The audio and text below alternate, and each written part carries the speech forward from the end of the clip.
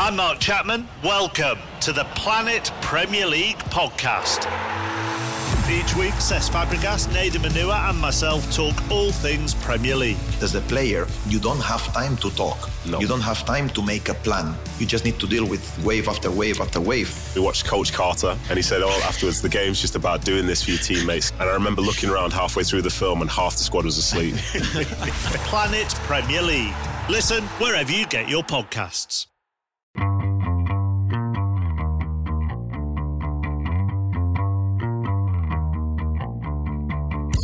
Hey everybody, this is Richard Deitch and welcome to the Sports Media Podcast. My producer is Patrick Antonetti. 2 segments this week, 3 guests. Really interesting and insightful people on it. We start with Haley Rosen, the founder and CEO of Just Women's Sports. If you are not familiar with Just Women's Sports, it's a women's sports-focused media platform that features news and analysis of women's sports, interviews, podcasts, videos, has a women's-only scoreboard, which is the only website I know of that does that. Just Women's Sports in the news this week. They raised $6 million in a funding round. And so a really big week for Haley Rosen and for her company. Included in that funding round, women's tennis pioneer Billie Jean King and Washington Spirit owner Michelle Kang. Her startup now, Just Women's Sports, valued at $36 million. So we had a really interesting conversation on what Just Women's Sports is trying to do, why Haley thinks that this is the moment for a brand like that to be successful, where others in the past had not, how teams and individual athletes have reacted to the site. We talked about some of the under sort of funded markets when it comes to women's sports, women's softball and volleyball. I shouldn't say women's softball, but softball and volleyball. Talk a little bit about advocacy versus journalism and how they just sort of look at their editorial product. And then we get into really what I thought was an interesting conversation on gambling on women's sports and how this is basically untapped terrain. Nobody is really doing anything big on that. And so Haley and I talked about that. It was really, really fascinating. So Haley Rosen first up.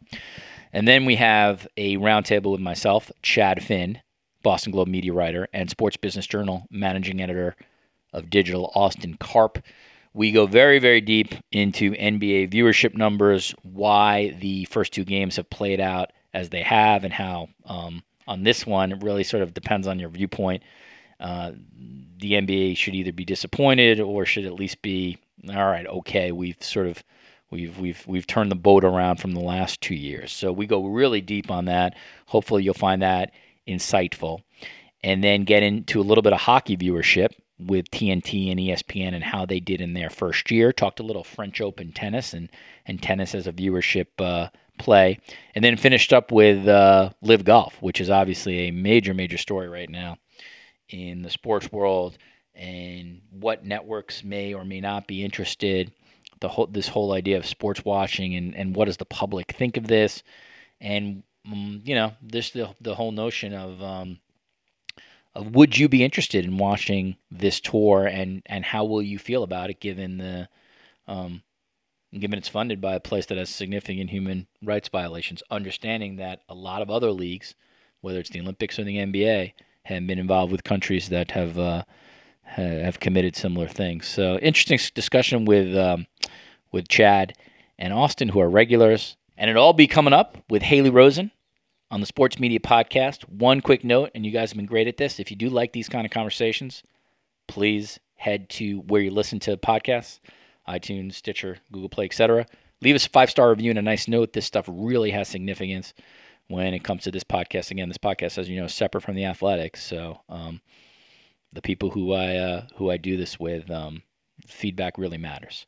So thank you for that. Thank you for the support. And without further ado, Haley Rosen, founder and CEO of Just Women's Sports. All right, so as I said at the top, let's bring in Haley Rosen, the founder and CEO of Just Women's Sports. As a quick synopsis, Just Women's Sports, Google that, and you'll see their site and everything that comes with that media company. It's a women's sports-focused media platform featuring news and analysis of women's sports, interviews, podcasts, videos, and other media content. Number of months ago, I should have this in front of me, but I don't. But I wrote about that. They did something that I had never seen before in all my years of covering sports media. They had a women's-only scoreboard, which is really, really interesting and unique. No other website, I don't think in the world, actually has that. And so they were doing live updates of women's pro sports and college sports that were existing in real time, the way places like The Athletic or ESPN or SI.com do that for men's professional sports. So that was really interesting to me that they did something no one else had ever done, which is not easy to do in 2022. And with that, I bring in Haley Rosen from Just Women's Sports. Thanks for joining me today on the Sports Media Podcast. Thank you so much for having me. All right. So fresh off your TED Talk from my research tells me, so congrats on that. All right. So you've told your origin story many times, and it's obviously a very, very impressive evolution. For anybody who wants to sort of dive a little bit deeper on that, they can Google that, and you can get a sense of how Haley started what she did, started with an Instagram account. We'll get into a little bit of that, but I really wanted to focus more, at least at the start, on some current and some forward-thinking questions for your media brand, Haley. And so by way of like quick explanation, a long, long time ago, I worked for Sports Illustrated for Women. In addition to working for SI, there were a group of us that sort of tried to launch that the second time. There was a launch even before I was part of it. And it ended up failing. It was a print publication. The web at that time was really kind of in its infancy, and there wasn't any great distribution. The research, and this was at Time Inc., which was a big media company back in the day, said that there was a market for this and that we had a chance to be successful. But for many different reasons that would probably no one cares about at the moment and would take a long time to talk about, it failed. After we folded, Condé Nast tried it with even more money. I don't know how much you know the history. This is, you're much younger than me. And so they poured money into this. That was more of a combination of service-oriented stuff and women's sports. So they do like a profile of an athlete, but they'd also be like, 20 ways that you could become faster on the tennis court or something like that. That failed. Now we go to modern day, and I really am impressed by what you're doing. And I think very clearly as an entrepreneur, you want to build this brand so that it lasts, that it goes beyond the capital that you've raised and that you build something that's sustaining. So let's start here. How do you do that? How do you do that when others, not in exactly in a perfect position, a similar position, but others have tried with very deep pockets and have not been able to pull it off? Yeah. I mean, how do you think we build a sustainable women's sports brand? Yeah. This one in particular. Yeah. I mean, listen, like I think, and I'm curious what you think as someone that worked on these brands, I think timing is really crucial right now. And I think we have this post-Title IX generation that grew up playing sports at an amateur to elite level, and they're out there and they're showing up to games, or they're following their favorite athletes on social, or their favorite leagues, their favorite teams. And that is a new thing. That's a new demographic of sports fans. And there's not a media brand today that's servicing them. And that's what we're trying to do. We're trying to pull them together and build that ecosystem that, in a lot of ways, I think we take for granted on the men's side. We take for granted the sort of cross promotion or just the distribution that legacy platforms give men's sports. And I think we have this opportunity now because of this new audience to do the same in women's sports. I agree with you. So let's get into that as to maybe the reasons why. For one thing, to me, and I think you've been great at this, social media exists where you can get your message out to exponentially more people than trying to get that message out through like old school marketing or like, sign up for this subscription and you get it here. So have you found, as you're building this, how valuable, let's say, has social media been to, if nothing else, getting people aware of what you guys do? It's huge. I mean, I've said this before, but I think social has been the great equalizer in sports because I think, legacy media, everything we built for sports is for men's sports. So then shoving women's sports on those platforms, I'm not surprised when it doesn't work or you don't see the engagement or if the engagement is negative. I kind of think that makes sense. But in social, people are signing up to follow Megan Rapinoe, Alex Morgan, Serena Williams. They're, like volunteering to be in that world and see what they're about and who they're about. And then social is also just very lightweight. It's easy to follow an account on Instagram or Twitter. I'm already going there to get news or whatever. And so it's a really lightweight way to just start building that relationship with women's sports. And we always think about social, as our ultimate marketing vehicle. And, we're really, really bullish, for example, on highlights.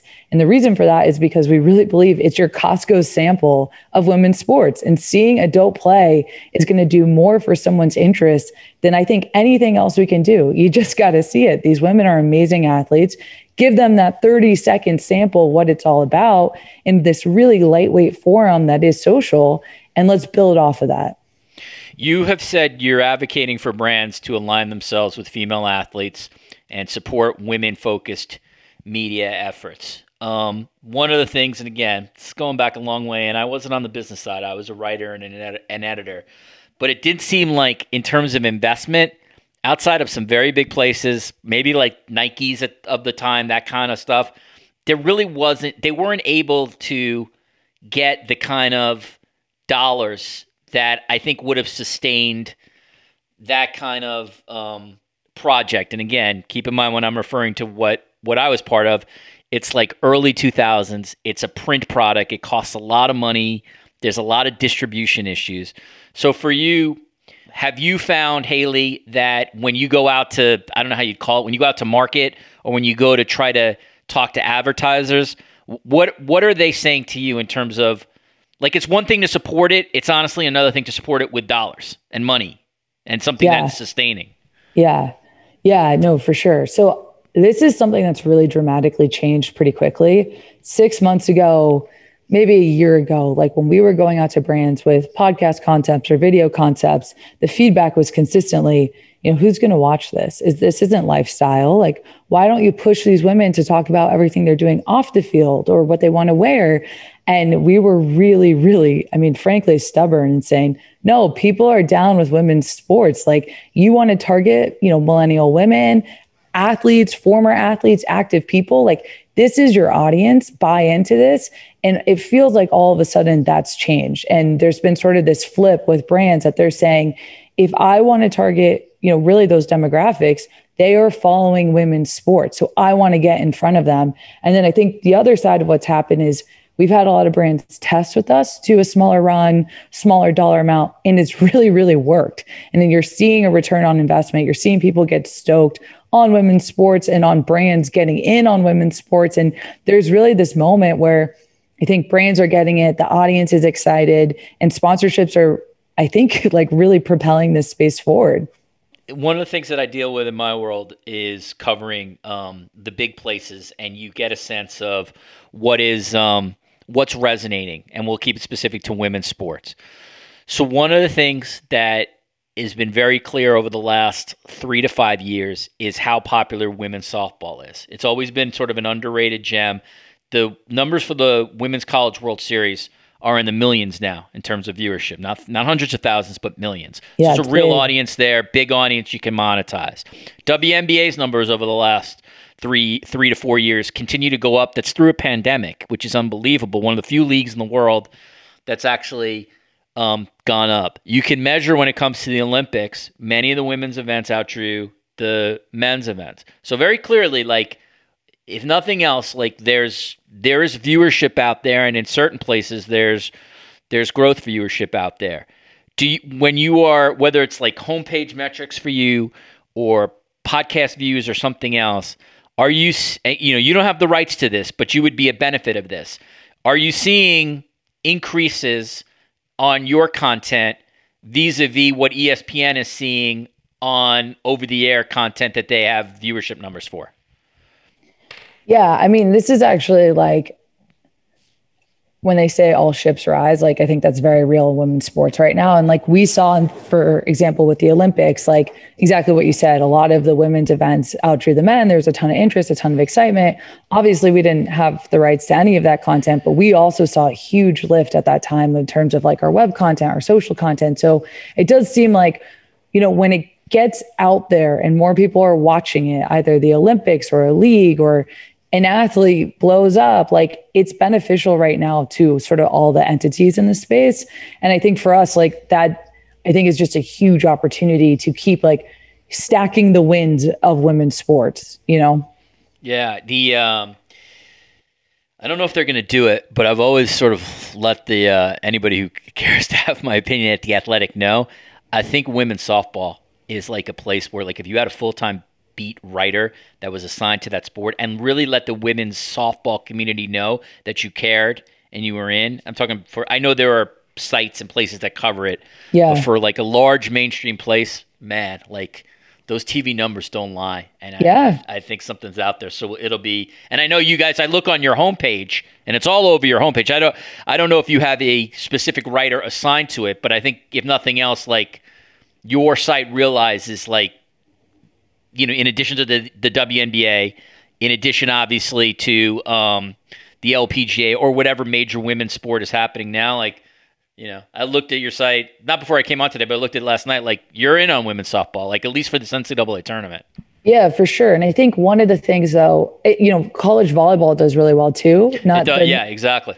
And neither of those leagues have like a full-time professional league in the US. And I think that's really a bummer, especially when you see the talent and you see the numbers and you see the excitement, like where is that league? And so the other sport that I think is really worth mentioning as well is, you know, talked a lot about the WNBA, which is doing really, really well. And that year-over-year growth is awesome and exciting. NWSL is really, really picking up momentum right now. Agreed. And women's college soccer and women's soccer, I mean, I think that's the most popular sport in terms of participation at the youth level. And we're seeing now the numbers on, you know, at the collegiate and professional level, they're big and they're real, and the engagement and the fandom, like, oh my gosh. I actually, this is a bit of a tangent, but I went to an Angel City game last night.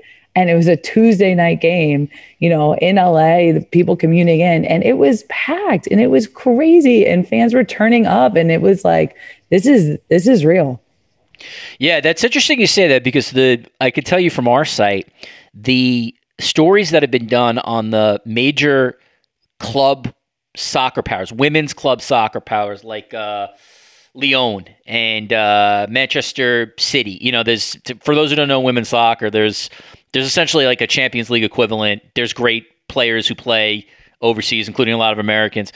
And those numbers have been pretty good. Like people, it's very clear that that soccer, beyond just the U.S. women's national team, which there's always interest in, like it's growing. And I'm with you on that. Like, again, I think that's another growth opportunity. And people have to remember, like, you know, the NFL is in its 90th years. I'm probably wrong on my dates. You know what I mean? The NBA started wherever, 1940 something. Like, these are all very, very new leagues in their infancy. And 100%. You have no idea what the interest will be 35 years from now. Different generation, different demographics in the United States. So I'm with you. Like, you know, it will take investment early, and you may not make money early. But I think if you just have a little bit of a visionary kind of look at this thing, I think the numbers are going to be there for you. So I'm with you on this. I believe that. I totally agree. And I think what's crazy is that all of this has been happening with very minimal investment, very minimal media coverage, and it's all just very nascent. So what if we invest? What if we build the infrastructure? And what if we just give it a beat to develop? Oh my gosh. All right, so that's a good segue to get into a little bit of your backstory. I watched an interview you did with Adweek not too long ago. Actually, you mentioned you think social media is an equalizer. I agree with you on that. So you're in Silicon Valley. You graduate of Stanford. Another one of these incredibly annoying, very smart people from Stanford. Seems the whole world has you guys. You soft launched in 2020. Like sort of with an Instagram account. Yeah. Saw that Instagram account was obviously very focused on women's sports, was obviously getting more attention than you probably realized. That turned into a newsletter and then a podcast. May of 2021, you sort of do like a proper investment launch. For you, as the person who's, you know, trying to get money from people, for lack of a better word, the CEO of this, how have you found the process to be? And the second part of that question is it a different climate for you in meeting these similar kind of people in June of 2022 than it was for you in May of 2021 when you started? Oh my gosh, night and day. Like absolutely night and day. When I was first starting Just Women's Sports, the amount of people that asked me like, you should make this a nonprofit or a charity, or you need to pivot this to lifestyle to make it a real business, or, you know, you're targeting young girls, right? And it's like, no, this is sports. We're going to give sports content and the product is women's sports. And people are like, basically like, you're crazy, kid, was a lot of what I got. And which felt crazy to me because I had obviously played soccer and I had played professionally a bit in the US and abroad. And I was seeing the momentum and excitement. I was seeing that we were selling out stadiums. Like I saw it firsthand and I was like, I feel like you're being crazy, you know? So the initial conversations were tough and there was some really, really brutal feedback. And maybe part of that is also, you know, at the time I was younger, a young founder that didn't have a media background. So maybe all of that kind of bundled into some tough conversations early days. The conversation has dramatically changed. And I think that's similar to what I was saying about sponsorships. Like, you know, my whole pitch used to be like, this is why women's sports is viable. Like, here are the metrics, here are the numbers, here's where we think it's going. My pitch has now changed to, this is how we're going to build the leading women's sports media brand. And I think that's really cool. And that's what I want to talk about. And that's what we think about. And I think it's like, once we can get to that layer of conversation, then you're in the game, you know?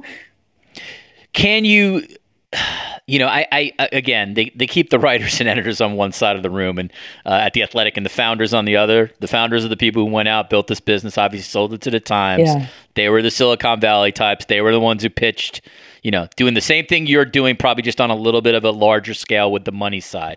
So let me ask you that question, because I don't know how those, I've never been in a room like that, but like, how do you become that kind of brand? And how much of it is procuring enough money to get all this off the ground to where you want to do it versus, I guess, I'll use my own layperson's terms, like showing a proof of concept at a certain time where you can make money and then maybe people want to invest in you as you've shown a profit. Because, you know, that's, I guess, with The Athletic was always the thing that like, it was a successful business, like in terms of like content, in terms of what they were putting out. But that was different than making money. Do you know what I mean? Until obviously they sold to the Times. So you're in this exact situation just on a smaller scale. So how does it work for you on that? Yeah, I mean, I'd say we're probably at a similar point to where, you know, we're similar to where Athletic at the earlier part of the Athletic's journey, if that makes sense. Yeah. And I think that for us, like there's a lot of media brands and there's a lot of companies that probably come out of the gate with a concept and a great team and a really compelling business strategy that can secure more funding from the start. That was never us at Just Women's Sports. We always had to prove. And, you know, by the time we raised our first round of capital, we had, you know, a number one podcast in sports. We had worked with major brands. We were bringing in real revenue. We had, you know, already had some celebrity investors and partners. So we had to prove a lot to really just get in the room with some people that could give us investment and fund the business and help us take it to the next level. I think also part of that is in Silicon Valley, you know, this is coming off sort of like the BuzzFeed era of, you know, people questioning the viability of media as a business and how big it could be and how are you going to build this sustainably.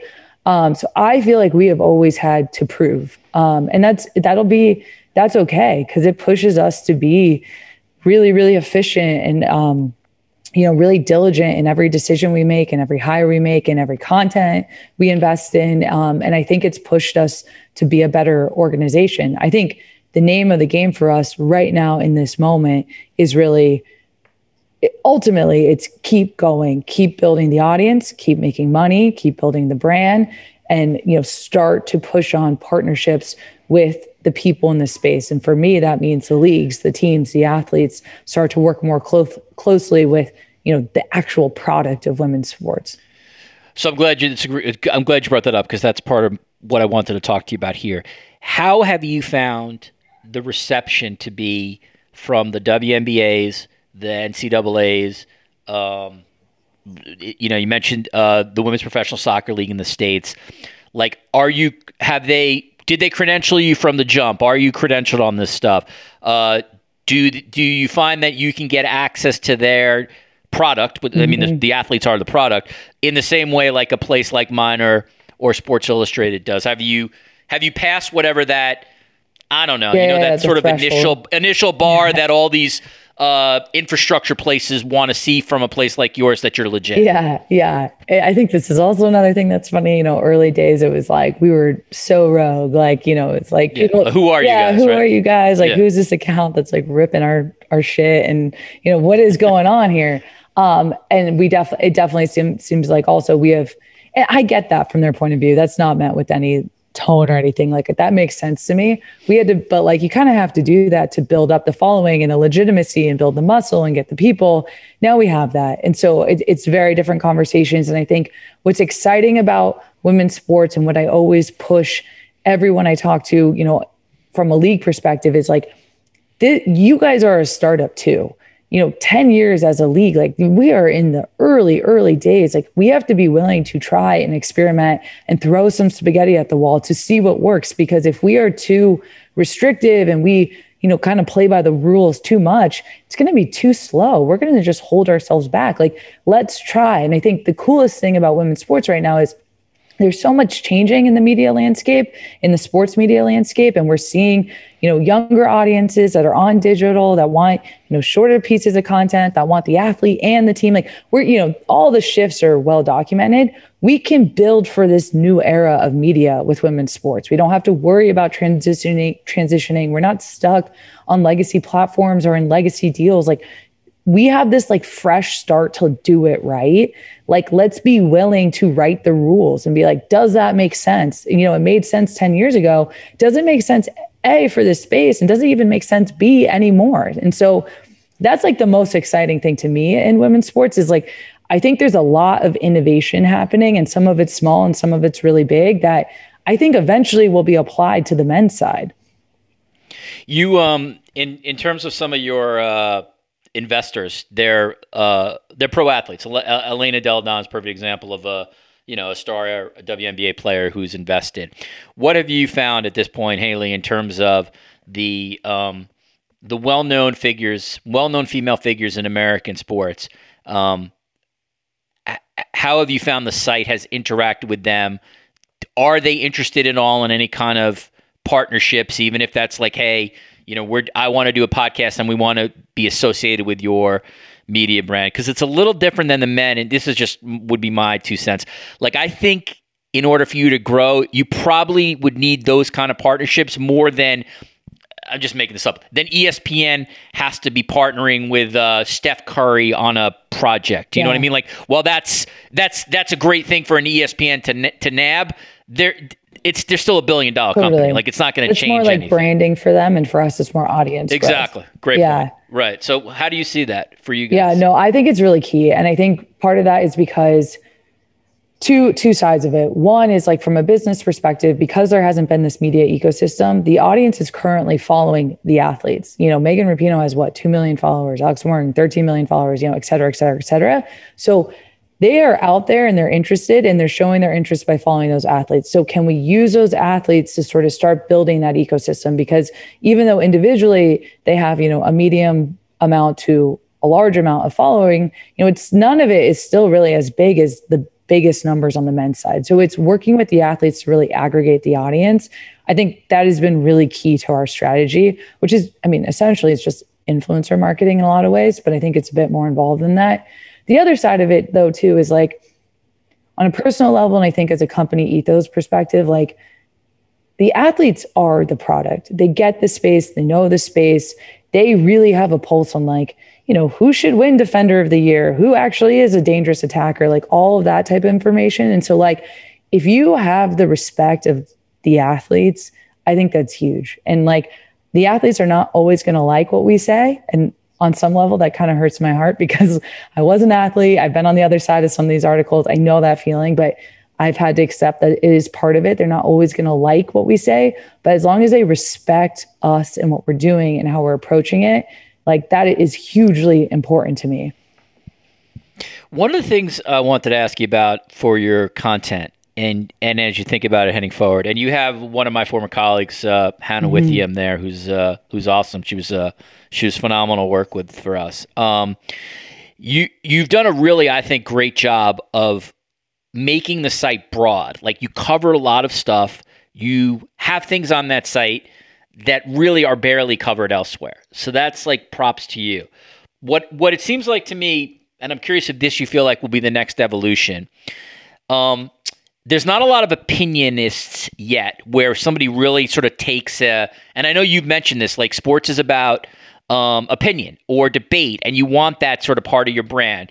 So I wonder if that's part of the next evolution. You're starting to do a little bit longer features, so I would imagine that'll be part of the content strategy too. And then I just wonder, is the next thing for you where this sort of doesn't exist, and I feel like you would be perfect for it, like, do you envision maybe somehow figuring out a way to have a podcast network where like you have 20 podcasts that are specific to all these different elements of women's sports, the way like The Ringer or ESPN or, you know, name your Barstool, name it, whatever your company is, where it's not just one flagship podcast, but it's like this whole envelope of places that sort of feed into the site. So that's my little rambling speech, but I wonder where you see it in terms of the next iteration of like the content that you want to do.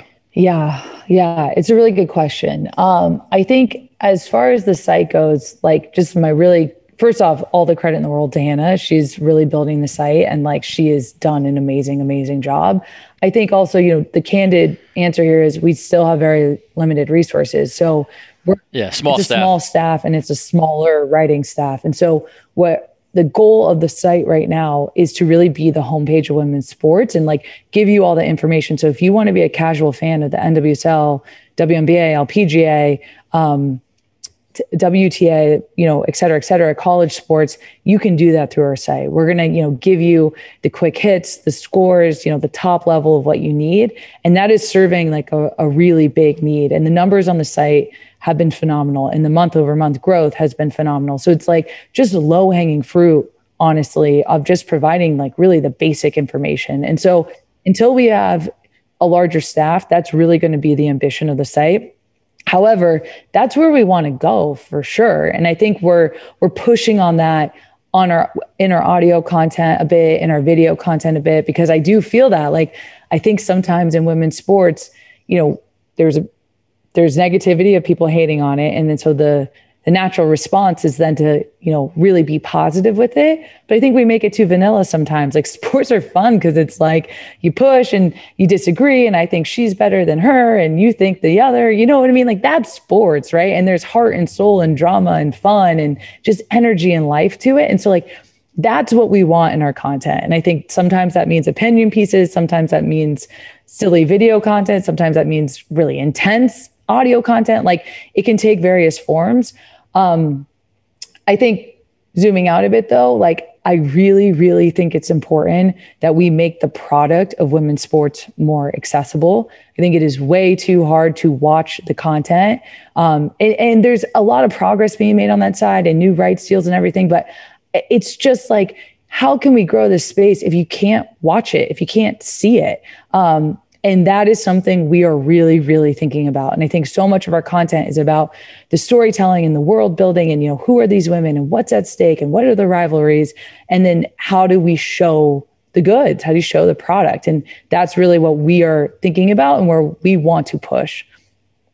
Yeah. But as you know, like, the realities of that is that's costly, right? Is like, that's rights acquisition, as you know, gets into like crazy dollar figures versus, you know, a writing staff, which again costs money, but it's not going to cost money as, you know, I'm making this up, you know, trying to procure a WTA tournament that you can place on your media. Yeah, no. And I think we're going to have to be smart, and we have to be thoughtful, but, you know, our goal is to push women's sports into the mainstream, and we have to figure out how to solve those two buckets. So I think it's big numbers. It's a big ambition, but I think we can't be afraid to try and push. I agree. And again, the proof is in the pudding, using like sort of the ESPN analogy. When they have put sports on ABC versus ESPN or ESPN2, you're seeing this with women's softball.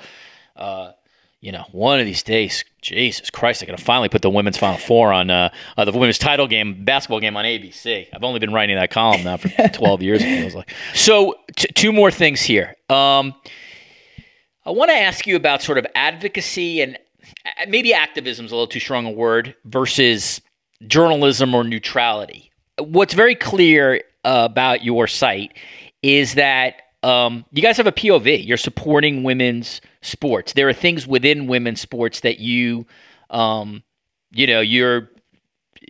aligns with and believes it. I believe you can buy Pride merchandise on your site. So how do you?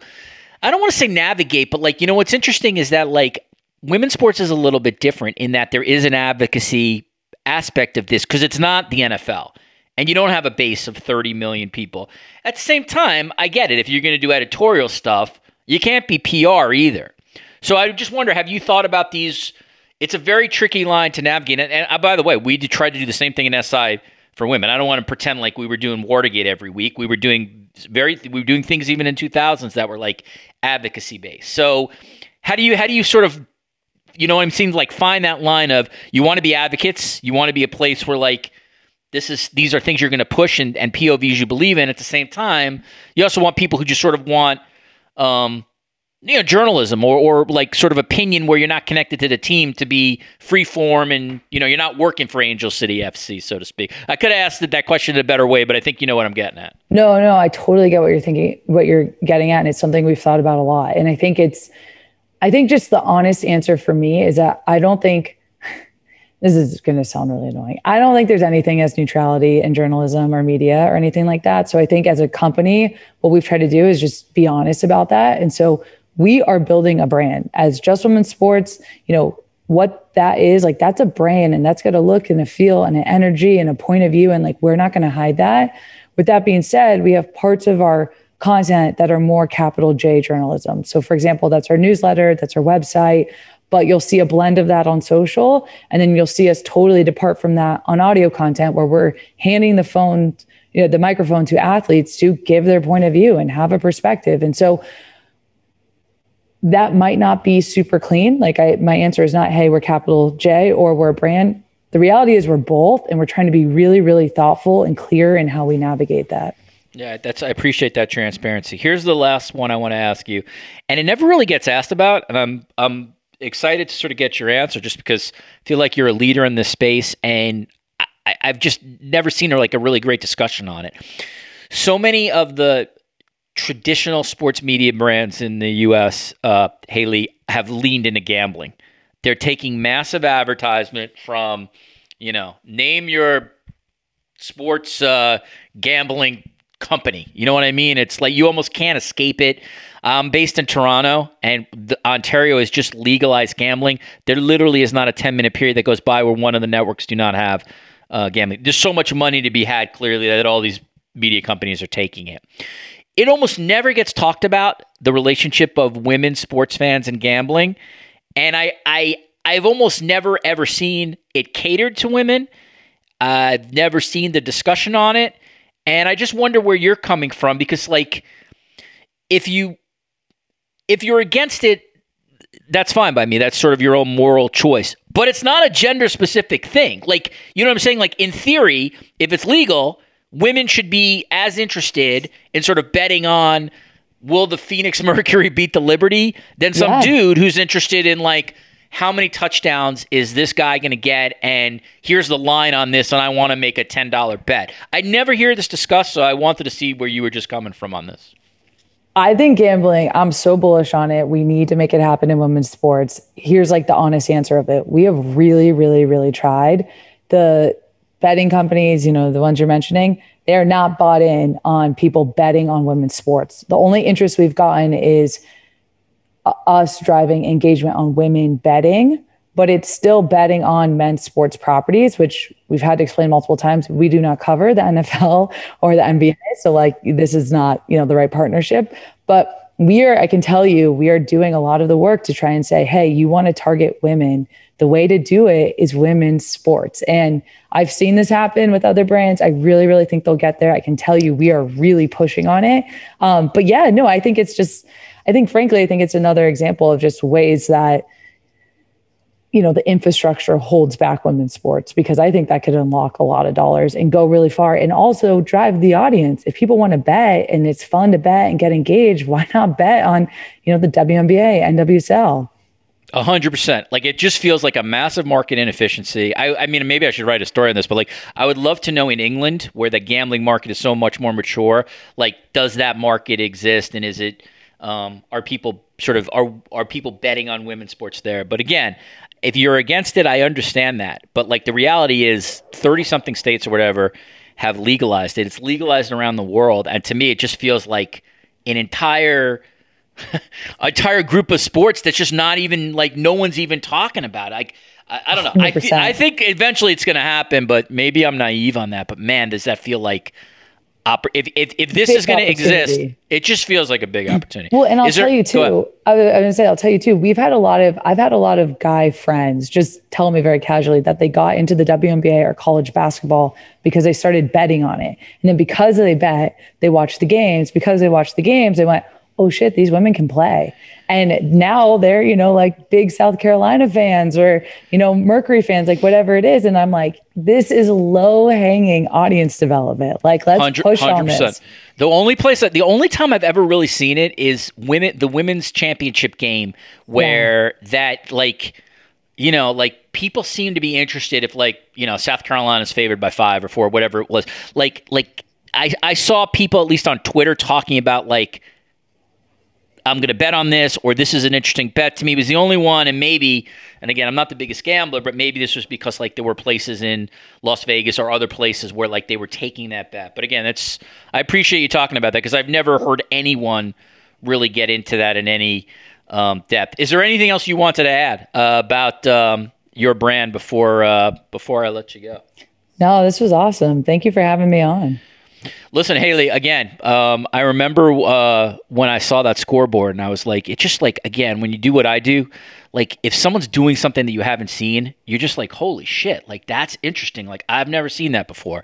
And that's what I remember seeing your women's scoreboard. Obviously, I covered women's basketball for a long, long time at SI, so I would be more apt to be interested in that content. But again, I think you guys are doing really interesting stuff, and I wish you the best of luck. I don't really know the investment world that well, but I hope and there probably are some wealthy people who are listening to this. I feel like this is a growth opportunity for somebody.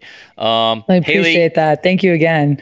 You got it. All right. Let's do a clean out here, Haley. Haley Rosen is the founder and CEO of Just Women's Sports. Check out you can check them out in multiple places for their Instagram account, their podcast stuff, but go on their website and check that out. It's a women's sports focused media platform. Again, they don't cover men's sports; they just cover women's sports, and they've made a pretty impressive growth over the last year plus. Haley, thanks so much. Best of luck, and thanks for joining me on the Sports Media Podcast. Thank you for having me.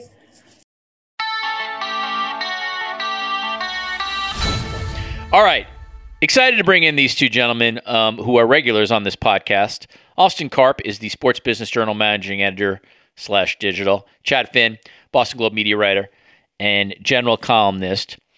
Chad and Austin, welcome back to the Sports Media Podcast. Thanks, Rich. Good to be here. I appreciate you guys taking time from your watching LIV golf to hang out with me. All right, let's start with some NBA Finals viewership. And we're taping this on Thursday, so the Game 3 viewership will come out in a couple of hours. You'll know that by the time you listen to this. Viewership for Game 2, 11.91 million viewers average on ABC. Least watched Game 2 in the traditional early June window since 2007. That 2007 series is Spurs-Cavaliers. That's sort of the low for the modern era of NBA Finals. Game 1, 11.9 million. Again, very, very similar. Least watch opener in NBA Finals in the early June calendar slot. If you want to look to the positives for the NBA, way up over Lakers Heat for the COVID bubble series, and way up over Bucks Suns in last year. So, Austin, let me open it up very, very generally, since you marinate in this stuff more than just about anybody I know. How have you viewed the first two games of the NBA Finals viewership-wise? Well, I think you kind of nailed it. how do you want to look at this? I mean, a lot of people were quick to hit on the NBA when it was getting terrible numbers in the bubble compared to previous years. You know, certain politically slanted sites would really take cracks at the NBA. And last year, you still had a late season. The NBA Finals weren't until July. So again, you were not in that same spot on the calendar that people are used to watching the NBA Finals. So look at it in that context. This year, yes, well up from those previous two COVID-impacted years. So if you're the NBA, yes, it's a win. You're coming back, you're bouncing back. And a lot of properties, you know, that I've written about over the course of the last 12 months, we've always done, you know, yes, they've done a year-over-year increase. You've seen it on a lot of big properties. But where are you compared to 2019, 2018, before COVID began? And if you're the NBA Finals, I mean, coming before the pandemic, people were beginning to kind of worry, like, all right, the Warriors are kind of winding down. Those numbers against the Raptors were not very good. You also didn't have the Toronto market to help out there. So, you know, it was kind of worrisome, like, where's the NBA going to go now? So here we are, we're post-pandemic, at least in terms of scheduling. And the Warriors, an incredibly strong brand. You have all the players healthy. You have a Boston team that is a traditional draw for TV. And it's really not getting that strong a number. So is it because of the NBA? Or is it because of, maybe more likely, the TV landscape is just not what it was 3 years ago and even further back? If you look at what the numbers are, though, for these games, though, yeah, 11.9 million viewers in terms of the TV landscape, still incredibly strong. Yeah, so I think, Chad, I'll go to you in a second, but I think Austin presents, this is a real example of how you want to look at the viewership numbers. And you could sort of offer your analysis, you know, if you want to use a more pejorative word, your narrative, in different directions. Like, these numbers are down compared to what I thought they would be. In my analysis, I thought the series was looking at 15 million, 16 million viewers. It still may get there, by the way, if it goes deep. So we'd have a different conversation in 2 weeks. But the first two games of the series, I would have expected these to be beyond what the numbers were. At the same time, Austin's totally correct. Comparing it to the last 2 years, which a lot of people sort of highlighted, it's blowing those two things out. And the reality is, because I just happened to look up these numbers, I think it might have been from Austin's reporting, paid TV subscribers is down 15% from June of 2019. So 94 million households or subs versus 80 million subs. So that's just going to make a difference. The level of viewers watching primetime, down 26% today from 2019. So these are real numbers. At the same time, I don't want to spin for the NBA. Like, they're, in my opinion, I would call them at the moment mildly disappointing. Not major, but mildly disappointing. How do you see it? I don't know what you guys are talking about. Numbers are huge here in Boston. I mean, what, 19-6 for game two? Don't be parochial, Chad. This is a national podcast. Yeah, I mean, I think that there's really something to the, subs being down and more options, just television-wise. Also, you know, this really hasn't changed at all from 3 years ago or last year or any time frame you want to put on it. But I think it just in the response I'm hearing from people, I guess probably mostly in the Boston market, but, you know, on Twitter, the 9 o'clock start times are really bothering people. That's not a change, though. Right? I know it isn't. We know but that. The noise around it just feels greater to me. Maybe that's just circumstantial because Boston's in it and I'm hearing about it more from people around here. But it feels like, geez, I wish these games are starting at 8. I can't stay up this late to watch that. And I feel like that's a small part of it. But I think it's just the fact that, subs are down. There's so many other options. And, generally it's a pretty good number if you look at it in context of who's watching pay television right now, cable television right now. So, Chad, I want to stick with you. And Austin, you're more than willing to walk in on this. I love the Celtics. I think they are a phenomenally interesting basketball team. I have seen so much of them in Toronto up there. This version of them right now? This version, yeah. Whenever the Raptors play them, they play hard. I just think they're fantastic. Like, they never quit. They're like, if I owned a basketball team, I would love this team. Now, after I just sort of like buttered them up, here's where I'm going to knock them down a little bit on a viewership play. As great as they are, and as great as the market Boston is for television, Jaylen Brown, Jason Tatum, Marcus Smart, like, this is not Kevin Durant, Kyrie, LeBron. And I do wonder, in thinking about like the comparison to 2019, like, there's not a Durant here. Obviously, Steph's here. There's not a Kawhi here. So I wonder if, and maybe I'm blaming myself here, as cool as Boston is it possible that maybe nationally, because Jason Tatum is not as like famous as some of the other great players in the NBA, that they're not as attractive as, obviously, like if a LeBron comes into the final, or a Giannis? Or am I way off here? But that is one thing I was thinking about, just in terms of like attracting the viewer from Nebraska or Iowa, who's a casual NBA fan. I don't think he's that far off from what the perception of Kawhi was in 2019. I mean, he had great success with the Spurs and a Finals MVP, but he was kind of he's still a quiet guy, not a lot known about him, and really hadn't, didn't have that highest rating as a public figure. You look at Tatum, he's really ascending.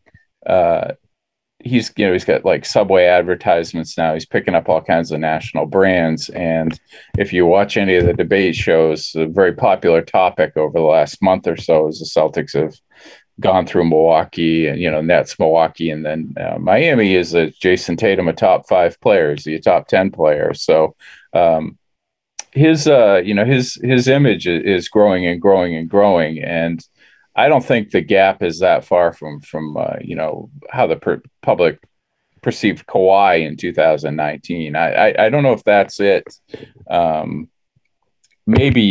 Maybe they're just used to a LeBron or Durant being in there, but I don't think it's that different from 19, really. Austin, we're gonna get Game 3 tonight, so somebody's gonna be up 2-1. If it's the Celtics or I'm sorry. So what is the series at? Yeah, 2-1. I'm sorry. I lost my head. 4 tomorrow. Yeah. Okay. So the Celtics are up 2-1. If the Celtics win, it's 3-1, and then it goes back to Golden State. Game 5 would be an elimination game, so that should draw some pretty good viewership. My sense is that if you're the NBA right now, you really obviously are rooting for length, because you're probably, if you're going to be honest about it, probably a little disappointed in what the early numbers are.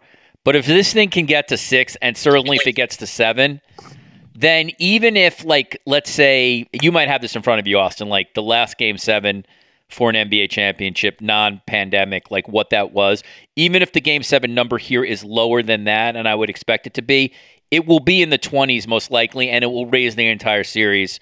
So the number of the series at the end will be a good story for the NBA. But if this Game 3 number is not great in our parlance, I think that's what the NBA has to hope for at this point, is that this thing maybe goes 7, you get the big number for Game 7, and then you can present like, okay, we averaged 16, 17 million, even though if you looked under the hood, you weren't going to average that until you got the Game 7. Yeah, I mean, I think every league wants a 6 or 7. An NBA, in this case, you can really sell those numbers.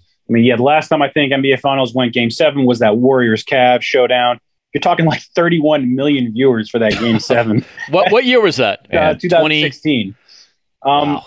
That's not happening. Even those Game 5 and 6 were getting over 20 million viewers. That's also going to be a tough sell these days. I agree. You don't have LeBron. LeBron was the needle mover there. And Chad, you kind of alluded to it. Like, I think there is a lot of anecdotal evidence for those 9 o'clock starts kind of hindering things like, oh my gosh, like this is it's pretty late. Especially if you're, on the East Coast like that. But I mean, while Jaylen Brown and Tatum, like, yeah, if you're an NBA executive, you absolutely want those guys in your squad. But if you're the NBA, they don't have the Q score that's LeBron. Kind of my thought. They don't have that LeBron, or even like the curiosity component that a Kyrie Irving would bring to some viewers. So yeah, I think going into the season, you really wanted a Lakers-Nets showdown in terms of, getting maximum eyeballs. This is still pretty good. And the fact that it's not getting those numbers for that game one in particular, to get to 11.9, that was with an ESPN2 simulcast of around 500,000 viewers. So you had to tack that on as well. It's interesting. Plus out of home, right? Plus out of home, which wasn't there 3 years ago. But what also wasn't there 3 years ago? The menu of options I have on Apple TV and Peacock and Amazon, and I have so many more entertainment options that I don't have to be like, oh, I've seen all these shows and let's flip on and see what game's available. There's just the tonnage of entertainment options now is incredible. That's correct. Last night, NBA Finals competing against Obi-Wan on Disney+. There you go. Although ESPN wins that as well, given it's all part of the same corporate family. Chad, you're covering these games, so I'm interested in. I'm just interested in your sense of the media contingent. Do you feel sort of like, are they back to pre-pandemic levels? And what? Because obviously neither Austin and I are there. What's the access been like? Do you feel, as someone who's covered the Celtics, years past, like are reporters getting similar access as they got pre-pandemic, or have things changed? I'd be curious for your insights on that. Well, I've always found the NBA locker room is the least useful of any of the sports I've covered, and this is the first time I've covered NBA Finals because I wasn't on board with it in 2010, the last time the Celtics were in it. But we've had Patriots, obviously. Red Sox have won a few here, and the Bruins won in 11. So, and we're in it 2 other times. So you really get a sense for how each league handles these most enormous events. And the NBA always felt like it had the least access. The locker room would just be packed in, people standing around. It's interesting that the NBA was at the forefront of letting independent reporters, bloggers, people like that in. But I think what that resulted in was some people that weren't really trained journalists that just kind of stood around and, got their answers off questions that were asked by the more established guys. That's changed a lot over the last couple of years. But going back now, you don't really have that locker room access right now. You got to get your people at the podium. And I found that frustrating because everybody has the same thing. You get the Derek White has a great game. Everybody has the same Derek White quotes. You can grab certain guys in the hallway. Al Horford's always been really good about that. If Chris Mannix or somebody wants to pull him aside, he'll give them 5 minutes, but other guys, you get them at the podium and they're ghosts afterwards. And so from that sense, it's frustrating. But in terms of just what it's like covering a big sporting event, it really feels like it did pre-pandemic, other than, people wearing masks mostly. So I covered the 2019 NBA Finals for the Raptors versus Warriors, and it was interesting. I had not covered an NBA Finals before. I'd obviously covered many NCAA Finals and Olympics and the tennis championships, World Series. I'd covered a lot of stuff, and did you do it was Super interesting Bowls? to sort. I've done 2 Super Bowls. It was just interesting to sort of see how the NBA does it in terms of access. Again, that's a different world. I actually found the access to be pretty good outside of, there were just so many people covering that in 2019, particularly like the off day media sessions that you couldn't even get to like players, certainly star players. You know what I mean? They'd be sitting at some kind of section on the floor, and there'd just be 50 reporters maybe for like Steph Curry or Kawhi Leonard, cameras around. It was sort of a useless proposition. I will say, Austin, I don't know if you're a nerd like me. I watched the post-game press conferences. I love that stuff. And it's pretty fascinating, like on this one where like I kind of like love Draymond Green in these playoffs because, he's really sort of pitching the notion of this is new media, athletes like myself, JJ Redick and Patrick Beverley, et cetera. Like, and it's kind of cool. Like it's been interesting to watch Draymond, whether it's performative or not, kind of challenge some questions that he thinks are really not great questions, and maybe sometimes they're not. But I don't know if I'd call it combative, but I would call it performative. Yeah. And that's pretty interesting. I like Durant, too. I love when Durant snaps back, whether on social media and elsewhere. I just think it's pretty interesting. Yeah. And so I've been watching the post game, and that's been entertaining to watch. I think these are two very good coaches too, who answer all the questions. We're not getting a Popovich, curmudgeon or Belichick here. So I don't know if you've watched it, Austin, but it's been interesting to me to watch. A little bit, yeah. I see the highlights. More importantly, I'm just jealous of the two of you, Toronto and Boston. I'm sitting here in Charlotte. We don't do playoff basketball, so I don't get to see any of this stuff. You got Independence High School though. We do. High school football power, right? It is. I once in my early Sports Illustrated days went down there to profile a high school prodigy named Chris Leak. Oh, wow. Digging way back, yeah. Yeah, going the way back machine. Florida. Yeah, he was number one quarterback in the country. I actually remember watching that guy playing a game, and I was like, holy shit, I've never seen anybody this good in high school from New York. It was unbelievable. Did he play in the NFL?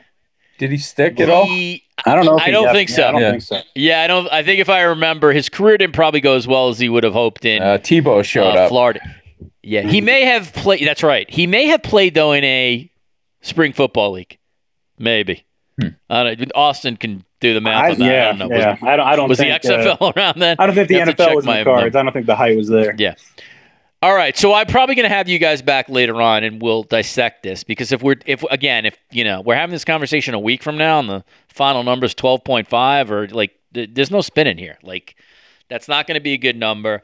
Again, I've intentionally I'm not going to have a 30-minute discussion on the culture wars of this because I think it's nonsense. Again, for the last time. Undoubtedly, there are some people who have opted not to watch the NBA or other sports because of politics or because they didn't like what they saw. They didn't like social justice messaging on the court, or they didn't like, what players were saying. But please think about it logically. We're not talking millions of people. If you are an NBA fan, the likelihood is you're not going to never watch the sport again because something happened. You were presumably most likely not watching the NBA sort of, in a diehard setting. So yeah, like there's always reasons why people either walk away or come back. But the NBA is not at like Michael Jordan levels because of social justice messaging. In the same exact way, like 33 million people are not watching the Major League Baseball All-Star game again. Like Pete Rose is not sliding into Ray Fosse ever again. Like we're living in different times. Pay TV subs are down. The only thing that is just essentially immune to all this shit is the NFL, which is maybe the only ththing left in American life that a majority of Americans can agree on. So that's why, in my opinion, you have those numbers there. Austin, anything else I need to give in this speech? Or do you and Chad want to add? Or no, for that Game 3 number, I'd love to see some progress there in the audience. If that can tap between 12 and 13 million viewers, I'd see that as a win. I would. Did you guys? I don't know if they're going to get it. What you thought the overall, viewership was going to be for the heading in? I did. I thought coming in, I was thinking 15, 16, 17 million viewers for the series. Yeah, same with me. I went 18. And I thought, you're probably not going to be right. No, I'm not. Unless you get a Game 7. Yeah, and I'll be the first to admit that if it goes under, that my sense of this was off. And again, like it in many ways, it's I don't want to say I feel for the NBA PR people, but like they have a tricky job here, and they are aggressive as hell when it comes to viewership. Quite frankly, more than maybe other. Well, they're up. Networks. For what it's worth, up is up, and I'm saying like they're gonna get banged around for sort of more than any of the sport for culture war reasons. Let's just be honest, and we can go into more reasons for that. At the same time, they got to answer for some of the low viewership. I've now repeated myself to death. Their relationship with China is absolute shit, and they deserve to be criticized on that. But that said, like, you're not wrong, Austin. Like, up's up. Yeah. Like, at a certain point, like, like we're living in the sports universe where if you really want to do scrutiny on all these other sports, you can find sports that are down. Like, Kentucky Derby was down this year. Like, you want to write like a treatise on horse racing is dead? No, there's real television factors as to why something is up or down. They'll take the win because next year when you get something like Grizzlies Bucks, then we're not going to have it. That's a different conversation. Well, the real conversation is, the NBA in a sort of a post-LeBron era and who are there'll always be stars, but will there be a transcendent star that you can build this thing around? And that's going to be an interesting question. I did love last year's draft class. I think some of those guys, Kate Cunningham, Jalen Green, Scotty Barnes, et cetera, have a lot of star power. But it's like, again, if you got Adam Silver in the truth serum, like, would he love Giannis to be in New York or LA? I think you know the answer to that, right? In Milwaukee. Is that what you're saying? He can do it in Milwaukee, and he's an incredible player. But the reality is, you would, I think, much rather have him in a bigger media market. By the way, anybody listening from Milwaukee, don't get me wrong, I still love you. Please give this podcast 5 stars. All right.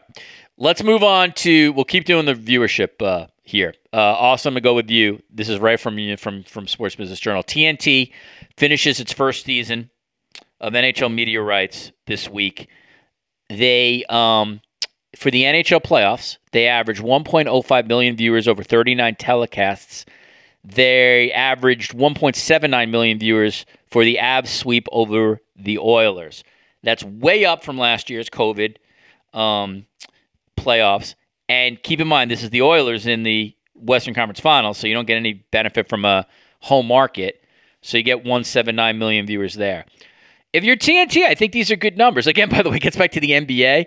I mean, the NBA's doing, 10 plus million more than the NHL. So, it's all relative when we have these discussions. But I think if you're Turner, Austin, from production, which I thought was excellent, to viewership, I think you got to be fairly satisfied with year one. No, I think you're satisfied with year one. I think it was a really strong start for them.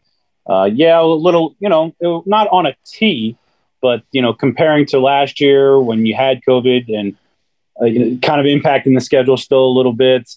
And you had a shuffling around of games because you had Olympic trials moving stuff off of NBCSN to USA. And it was like, all right, where is tonight's hockey game? And this is during the conference finals. So having a little bit more stability, everything was on TNT. And it sets you up next year when you get the NHL final for the Stanley Cup final for the first time. Yeah, I'm going to consider it a win for Turner Sports in year one. Again, Chad, I'll go to you. You can certainly follow up on this. Let me just give you Austin's numbers for hockey on ESPN. They, as of this writing, they're averaging 2.24 million viewers for Lightning Rangers. That's up 61% through the first 4 games of the Lightning Islanders last year. Benefit of the New York market there, which is nice. So you're getting them. Lightning are obviously a great team with a lot of stars, but Tampa's always been sort of a tricky hockey market to get a lot of viewership on. I would, again, just my take on this, I think if you're ESPN, you generally speaking got to be happy with these numbers. We'll ultimately see what the Cup does, and I think that'll be a really interesting test to sort of compare NBC and NBC Sports Network to the ESPN ABC numbers, and they may even be down, compared to last year. But I think generally speaking, I think ESPN has to be happy with these numbers in a crowded marketplace. How do you see it? I think so too. Absolutely. Going back to the kind of Turner thing though that you were talking about before, I think the one issue with them is they didn't find the chemistry with the studio team that they thought they were going to have. The measuring stick is impossible if you want to talk about what they've had with inside the NBA forever. And, Shaq, Barkley, Kenny, Ernie, that bar is never going to be matched by hockey, most likely, or any other sport. But I think people are really hopeful that there would be chemistry there with Gretzky and Tocchet, who's a longtime friend and teammate, and the group that they have in there. And I didn't really think it was working very well, and I asked our NHL writer about it. Kevin Paul Dupont has been Hockey Hall of Famer covering the league forever, and he can't stand it. So, I think my instincts, I guess, were probably correct there. So I don't know if there's if they're totally happy with that aspect of their broadcast, but I think they have to be pretty happy with the numbers. And as far as ESPN's concerned, all I've heard all year is how happy people are that ESPN has the NHL back because they pay attention to it again. You can find it on their website again. They talk about the big games and the big moments on their daytime programming, not as much as they do the NBA and other stuff, but much more than they used to. And I think overwhelmingly, just based on the anecdotal evidence I have from hearing from viewers, it's been a really successful season for them getting the league back. So, Austin, I'll go to you, but I'll push back on Chad a little bit. I actually like the Turner Studio. I disagree with you and Kevin, Paul Dupont. No disrespect to the Hall of Famer there. Take it up with him. I think, I think that group's been pretty good. When I'm seeing McHugh, it's, by the way, just so people know, it's Wayne Gretzky, Rick Tocchet, Paul Bissonnette, Anson Carter, Liam McHugh is the host. I've enjoyed that group. Gretzky's not there all the time, but when he's been there outside of that first show, I think he's fit in really well. He's sort of willing. He's self-deprecating. He's willing to be made fun of, even that he's Wayne Gretzky. I've actually enjoyed the interplay between Tocchet, Carter, and Bissonnette. They're not inside the NBA, but they feel a little looser to me than the ESPN studio stuff. But this is very much like a subjective kind of take. It's really, it's for like a non-NBA studio show. You may like one person, you may not like one person, and that sort of determines whether you like the show or not. Austin, have you watched a lot of the pregame or postgame shows on this? Not a whole lot of it. But I'll say it's what I say about every sports pregame or studio show. Like my studio show is Twitter, like whether it's football, basketball, or hockey. So take that for what it's worth. And speaking of studio shows, congratulations to Jonathan Jones, my old Sports Illustrated colleague, who is taking over the Jason La Canfora role on CBS. So you'll see him on the NFL Today. You had previously seen him on CBS's pregame show, the 11 a.m. one, but a major promotion, I guess you would call it, for Jonathan Jones. So good for him to be in that position. All right, I think I want to do at least one more viewership thing with you guys, and then we'll end on LIV golf. Austin, you're welcome to jump in, but I'll give it to Austin. Austin, it was really interesting to me to see that the French Open final for Rafa Nadal versus Casper Ruud was the lowest in many, many years for a men's final. But the women's final with Iga Swiatek, I'm probably mispronouncing that, Coco Gauff, best women's championship final Roland Garros since 2018. So I think if you're just sort of going to do the eye test analysis, is it basically just a question of one of those finals had an American in it, one of those finals didn't, even with Rafa? That's absolutely it. You're talking back to, you had Coco Gauff this year, you had Sloane Stephens back in 2018. So yeah, that's it on the women's side. The men's side, that's kind of surprising, especially compared to 2 years ago. The French Open got moved to football season. It was held in October during COVID, and this year was still below that by around 1 million views, by enough. It wasn't that close, and I was surprised to see that, considering Nadal is setting a record. Yes, it was against somebody that the casual sports fan has never heard of before. It was kind of disappointing to see, given that you're not going to have that much more of Rafa Nadal. So that was my thought. Yeah, 1.49 million viewers. If we didn't mention it, and that was my thought. I was just like, you may not get Rafa again at the French Open. So I figured, I'm not saying that this thing's going to get five. This is not going to be Federer and Nadal. You get like 3 or 4 million viewers, but like, I was really surprised at just how low it was, for the exact reason you said, that it may be the last time you see Rafa holding that trophy. Yeah, I mean, the only thing that's going to continue to drive those sorts of numbers, especially when you're talking about those morning telecasts for the majors, is you got to get some American blood in there. We haven't seen it there. I mean, especially at the French Open, there hasn't been an American since I can't even remember. It's been at least 15 years. So, I mean, Serena Williams also is not coming through that door on the women's side. So can a Sloane Stephens, can Coco Gauff, can they continue to get back on a regular basis like Serena, like Venus did for so long? I covered tennis. By the way, Chad, anything you wanted to add on Casper Ruud? I know you're a big fan of his. I do not have anything to add on him. No, I don't. All right. I think people who listen to this podcast know that when I was at SI, I covered women's tennis I covered tennis, I should say, for a long, long time. Not the way my buddy John Wertheim and Scott Price did, but I was at every U.S. Open. Occasionally would travel. I had a couple boondoggles to Indian Wells and some other places. And so, Austin, like one of the things that has just been a truism for that sport is Serena Williams basically carried ESPN for decade plus, and NBC too when they had their majors. So the question now is, Naomi Osaka is still, I think, finding her way back with mental health issues. She's obviously a big star.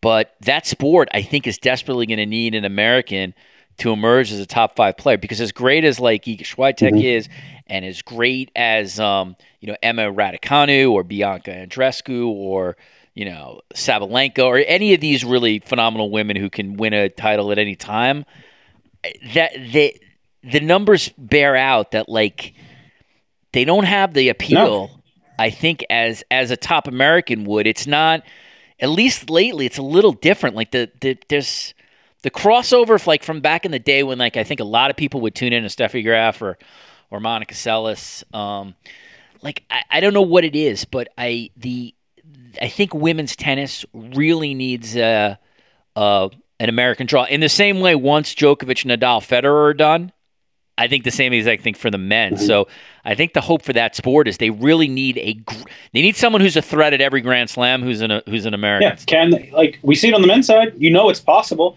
That you're going to see Rafa, or you're going to see Novak, or you're going to see Roger in the final there, or Andy Murray at some points. You saw that when you had Serena. And the last time Serena won this event was 2015, and you're seeing half of the audience in recent years of what that was on the women's side. Because and by the way, shout out to Venus too, who probably never gets enough credit for this. She was carrying, as you know, as a viewership guy, she was carrying viewership for a long time as well. I mean, I'm sure the numbers are doing well in Eastern Europe and the Baltics and the Balkans, but not here.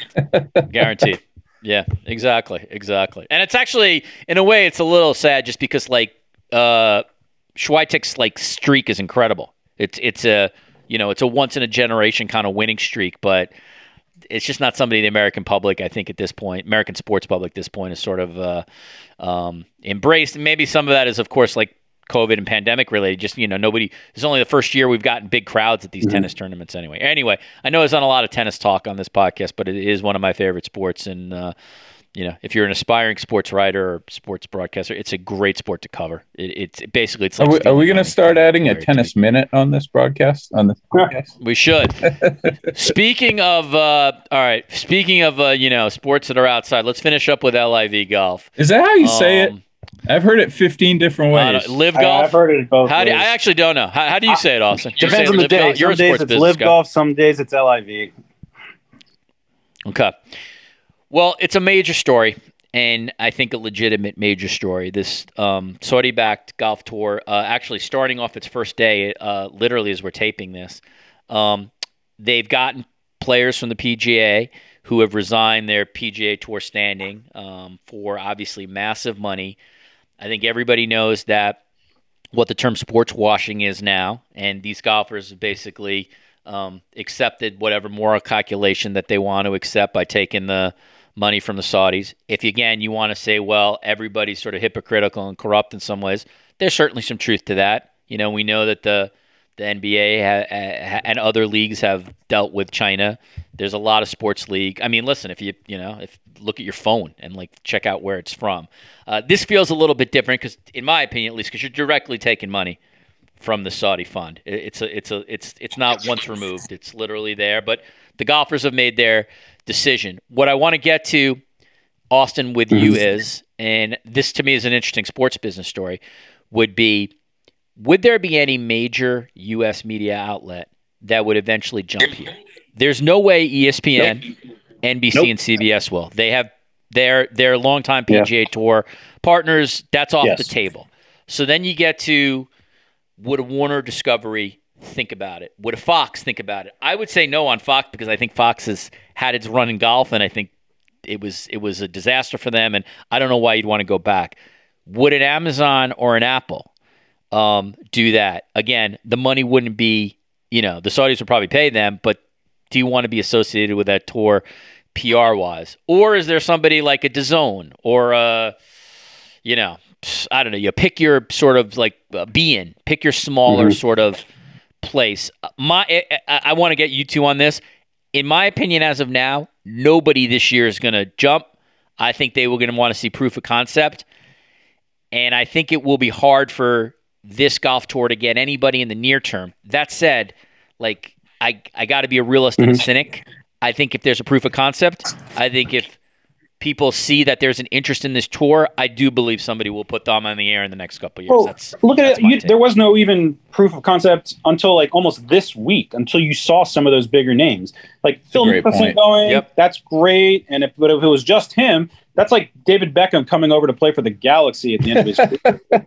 I mean, it's like, all right, there's one guy coming over, but it's kind of like a retirement thing. I mean, MLS has moved forward a little bit, but they had that reputation for a while. But then this week, you see guys that are kind of in the prime of their career. Your Dustin Johnsons, and now your Bryson DeChambeau's, and a couple other big names that are still like very much in competition to like either win the tour or win majors year in and year out.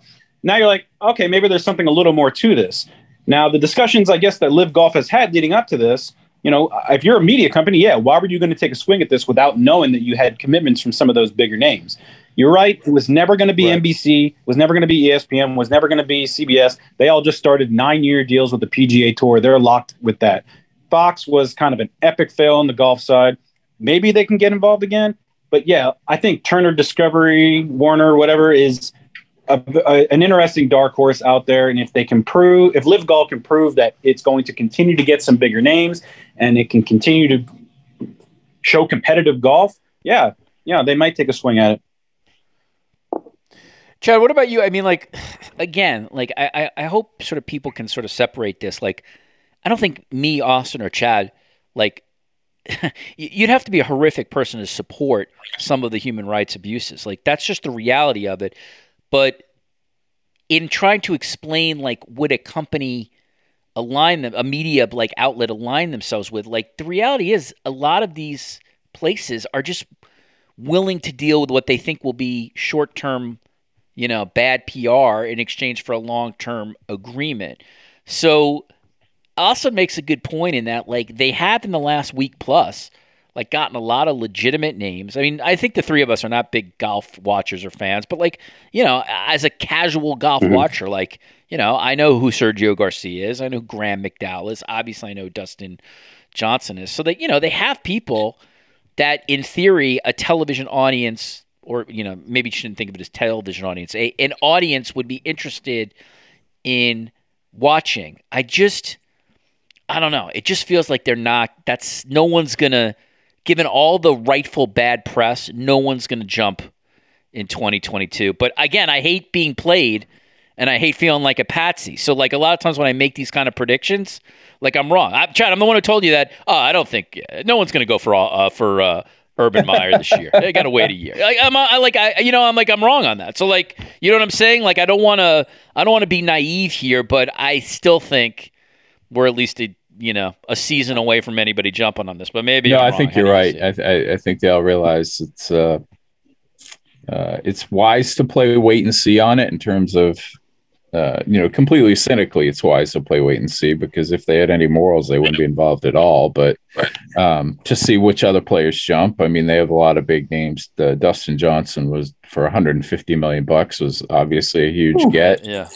Yeah. And, if you start really taking the most recognizable names away from the PGA Tour, it's going to become more enticing for someone to say, what the hell, it's blown over a little bit. Let's get this on and see if we can draw an audience with it. We've got 8 of the top 20 players or something like that all of a sudden. But in general, just on the whole unseemliness of the whole thing, especially as a journalist, and knowing what happened to James Khashoggi, I think the best comment I've seen on it was Rory McIlroy saying yesterday that he wouldn't go and that he's found in his life, to paraphrase it, anytime you make a decision for money, it usually doesn't end up going the right way. I wonder if there'll be others that think the same way that he does. I don't know if there are. Do you, Chad? By the way, I think I'm just to clarify, name Jamal Khashoggi. Yes. Do you look at someone like Arlo White differently for taking their money and being an announcer? So, like, to me, I think Arlo's a phenomenal broadcaster. I think he's great on soccer. But yeah, I do look at him a little bit differently. Again, we all have to make our choices, but I'm not sure how you would. And again, like, I know there are people out there who are like, hey, dude, don't be hypocritical. If, like, Fox Sports came to you and offered you $2 million to sit next to Skip Bayless, you would do it. I swear in my kid's life, I wouldn't. I'm just telling you this. Now, I don't want to be a total asshole here. Like, I'm also in a financial position where, like, I'm going to be okay, like, if I didn't take that money, as nice as that money would be. So it's not like I'm 25, living in New York in a 300 so is Rory apartment McIlroy. again. Yeah, and, like, he's financially comfortable. Yeah, right. Like I'm saying, I just want to be honest. Like, I swear on my audience, like, I swear on anybody who I care about's life, Fox could offer me $5 million, I wouldn't take it. But like Rory McIlroy, although obviously our finances, Austin, are different, like, I am in a position of privilege where I can do that. So I don't want to be I want to be sort of honest here. At the same time, I don't know how you couldn't look at Arlo a little bit differently. Even understanding everybody's who's the most prominent golf broadcaster they have involved. It's on Facebook, YouTube, right, and like their live stream. It's on YouTube and their live. And Arlo are the two guys. Yeah, but by the way, I'm still probably going to watch Arlo if I see him doing it. If I, for some reason, happen to be watching a Chicago Fire game because I like his work. I don't know if that makes me a hypocrite, but I think that's a guy who also knows that he's going to live with the fallout, right, in exchange for the opportunity. So everybody kind of makes those choices. And again, if you want to do the larger thing, well, hey, you watch Mike Breen and the NBA has a relationship with China. Yeah, I get it, but it's a little different. It's still. This is a directly being funded, I think, versus once removed. That's at least the difference for me. So who's going to be handing out that trophy at Trump Doral at the end of the first season of Live Golf? Is it the Crown Prince? Is it Donald Trump? I mean, who do you want? If you're a broadcaster, great question. Is it Greg Norman? Like, who's handing out the trophy at the end of season one? And do you want that on your belly? I don't know. I would assume it's Greg Norman and probably the Saudi family that backs it would be around there. But there's going to be some element of Donald Trump if it's held at Doral, the championship. He's going to be Mike Pence. Play. Yeah, my guess is Live Golf will be happy with that. I mean, Trump has a lot of golf fans. That's the reality. I will say this, and as we're ending it on this, and I appreciate you guys staying long for me today. I did watch like 15 minutes of this golf today, and the production was pretty good. Like, it was crisp. It was interesting. Again, I'm not the biggest golf guy, but they had what's called a shotgun start where everybody starts at the same time. So there was a ton more shots that you saw than the traditional PGA tournament. And, like, I think that format was pretty interesting. And it was definitely interesting to see, like, Phil Mickelson and Dustin Johnson, like, competing in a tournament, like, against a different kind of field. But I'd need more of a seasoned golf person to tell me how good the broadcast was, one, and then two, I would love to just talk to golf fans because I can't say I'm a hardcore one. If they're uncomfortable watching this or they just are like, hey, we love the athletes, we want to watch the athletes in the same way if, like, you're watching the KHL, what I'm saying? Like, and even though you feel like how you feel about Russia as an institution and the government. So I really don't know. This is an interesting story to me for many reasons, and I'm going to be real interested to see just how this thing proceeds forward and what the interest is, like, from golf fans, let's say in like a month or 2 or 3 from now. But the one thing that Austin and Chad, these guys they seem to have an endless amount of money. Yep. So they don't seem to be going anywhere. It's like $600 billion, right, that they can draw from?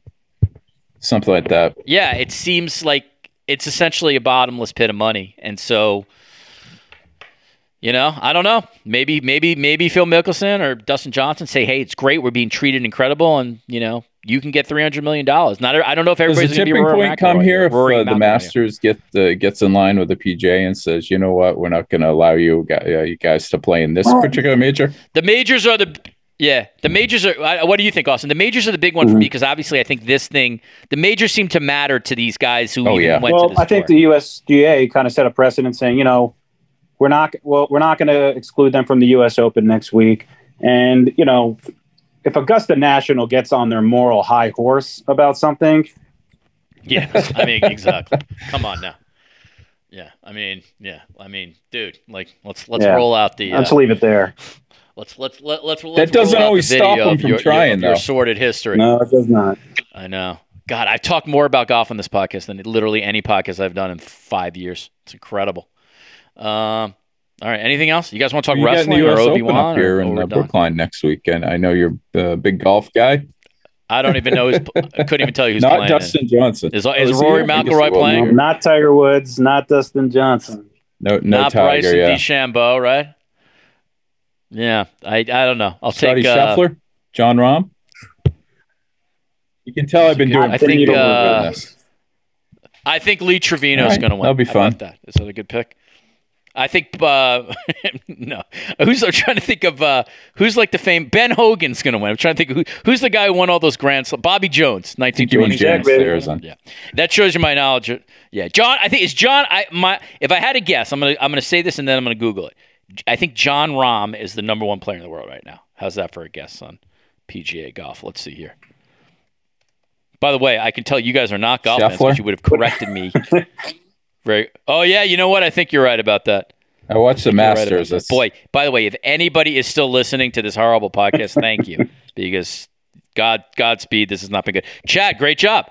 FedEx standings, Scotty Scheffler. Yeah, what's the Masters? It's the only Sam reason Burns, I know that. Cameron Smith. Yeah, John Rahm. Wow, I was really off, Austin. John Rahm I had Bobby Jones too. Sorry. So, yeah, Bobby Jones. Yeah, exactly. I had Bobby Jones. All right, Austin. I mean, what a podcast! 50. We covered it all. I mean, 43 minutes of insightful commentary and 7 minutes of nonsense. Anyway, thank you for listening to all of you, and more importantly, let us give a good goodbye to Chad and Austin. Boston Globe media writer Chad Finn, as well as a general columnist. Check out his work. He's covering the NBA Finals. I hope for his sake it goes 7. So he'll get a Game 7 would be really, That's really 2 exciting trips to San Francisco, though. I know. Well, there's nothing wrong with that, though. Great city. Sports Business Journal managing editor / digital Austin Karp. Follow all his work on that fine publication. And Austin will be among the people you really want to read when it comes to breaking down the NBA viewership numbers. It's I go to him, I go to Anthony Krupe, go to our buddy John Lewis at Sports Media Watch. But these are people who they literally traffic this data every single day for years and years and years. So if there's anything that you can remember from this idiotic podcast I've just taped, like remember that if you really happen to be interested in sports viewership, like go to the people who like deal with it every day, not the people who sort of just parachute in to sort of talk about the numbers. And I would include myself on that. I choose those 3 guys over me, but then make me 4. You're making my parents proud, Richard. All right. There you go. Chad and Austin, as always, thank you. You're not paid for this podcast. Why that is, I don't know, but God bless you too. Thank you for your time. Thank you, guys. Thanks, man.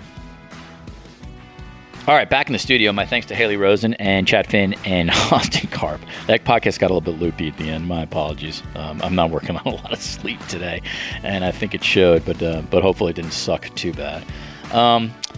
If you like these kind of discussions, head to the Sports Media with Richard Deitch archives page, and hopefully you'll find some interviews that you liked. Recently, we've had Tom Verducci on Roger Angel and the art of baseball writing, AEW, All Elite Wrestling president Tony Khan, Leslie Visser on her Hall of Fame career, Larry Kalmus on calling Rich Strike's amazing Kentucky Derby win, and how you call horse racing. Did a couple of non-sports media podcasts, which I really am proud of. John Woodrow Cox, an enterprise reporter at the Washington Globe, and probably one of the country's foremost experts on the impact of gun violence on children. And we went 15 minutes on that topic, and just reporting and covering that topic, especially given what happened in Uvalde, Texas. And then did a foreigner covering America, Edward Keenan of the Toronto Star. What is it like for somebody who's not born in the United States to cover the United States? And that's what he's doing right now for the Toronto Star, and does it really, really well. So a couple non-sports media topics that if you might be interested in addition to the normal sports media stuff that we do. I want to thank Patrick Antonetti for all his hard work, particularly on this episode. He's had to work hard on this one, no doubt. And thanks to everybody at Cadence 13. And thank you most of all for listening. We'll see you soon on the Sports Media Podcast.